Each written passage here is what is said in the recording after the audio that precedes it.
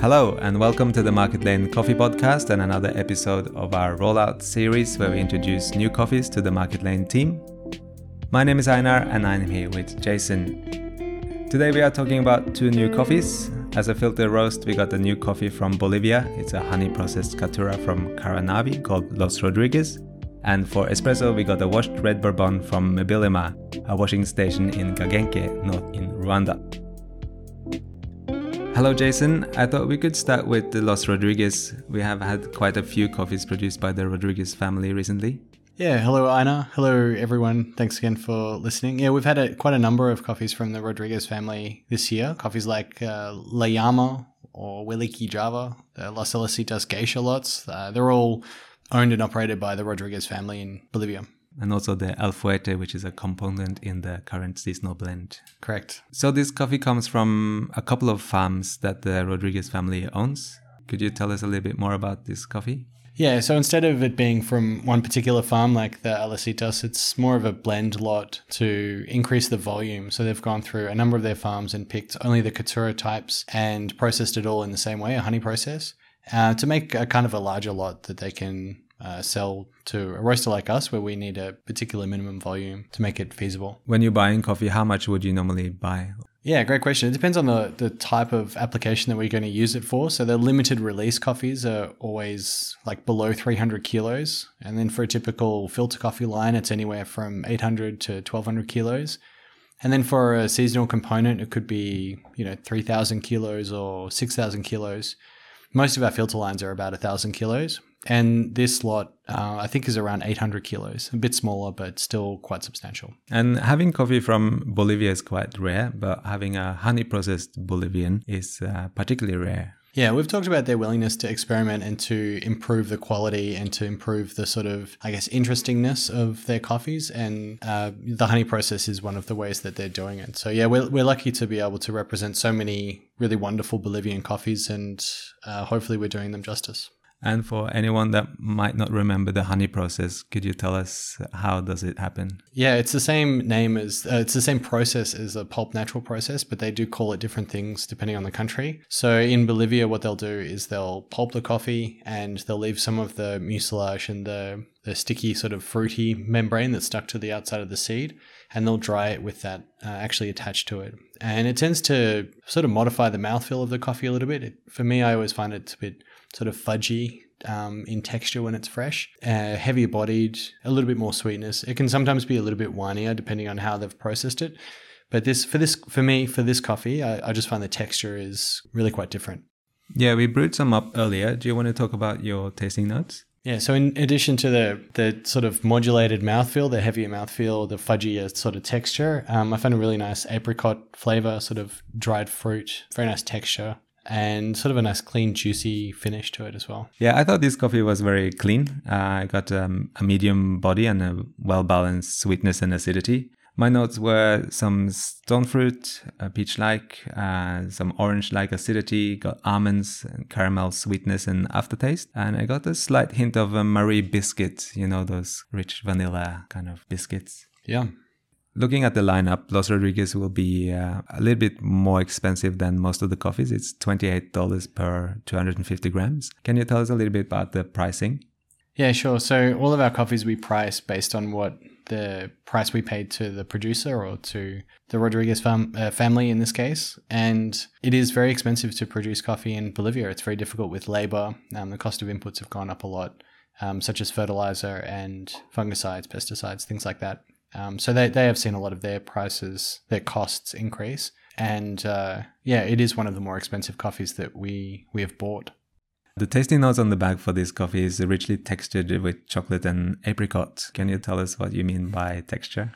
Yeah, so when talking about the texture of a coffee, I'm referring to the weight of the coffee in your mouth. So if you think about water being very light in your mouth and milk being sort of heavier in your mouth, that kind of gives a weight. And then the texture can also refer to the smoothness of the coffee in your mouth. Like it can be roughly textured or smoothly textured. I've sometimes been teased for using the tasting note a silky mouthfeel, but what I mean by that is that the texture of the coffee being very smooth and not particularly heavy, but, still a little bit viscose. So it's similar to mouthfeel. Yes. And body. Yeah, well, texture is a part of the mouthfeel. That's correct, yeah. And if you're extra pretentious, you can say viscous. You can try, yes. It's a challenge.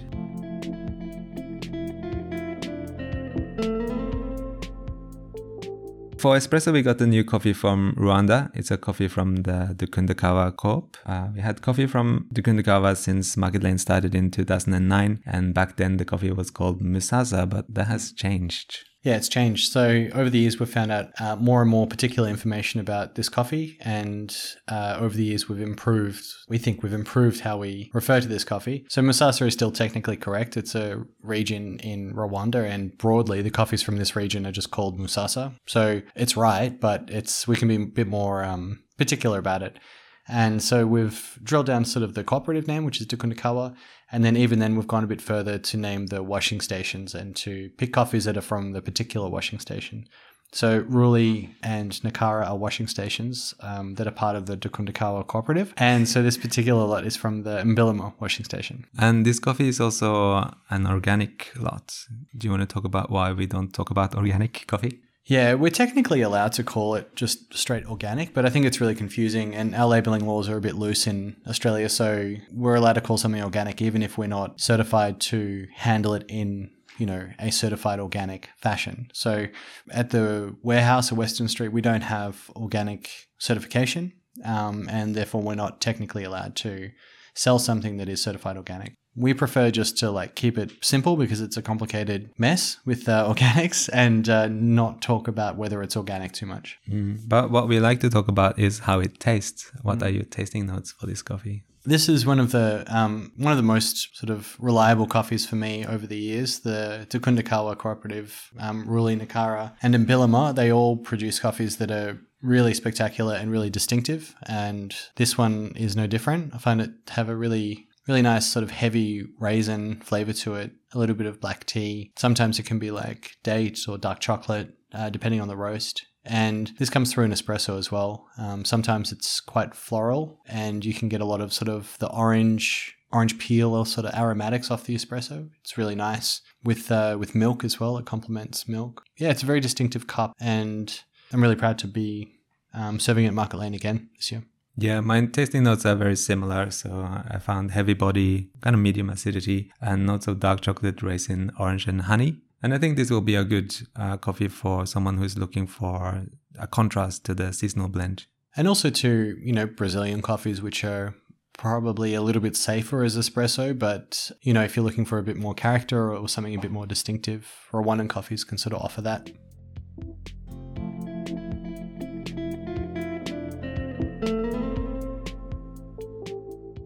Los Rodriguez is a honey-processed Caturra varietal from the Caranavi region of Bolivia.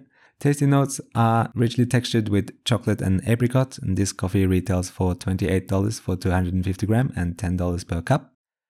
Mbilima is a washed-processed red bourbon varietal from the Gagenke region of Rwanda. Tasting notes on the bag are black tea with orange and brown sugar, and this coffee retails for $20 for 250 gram and $68 per kilo. Thank you everyone for listening. If you have any questions about any of the coffees or anything coffee related, please get in touch. Yeah, we recently had quite a number of questions come in about, things that people would like addressed. And so if you want to add anything to them, please do get in touch and we'll make a podcast addressing your questions shortly. So thank you all again for listening. Thank you and see you soon. See you soon.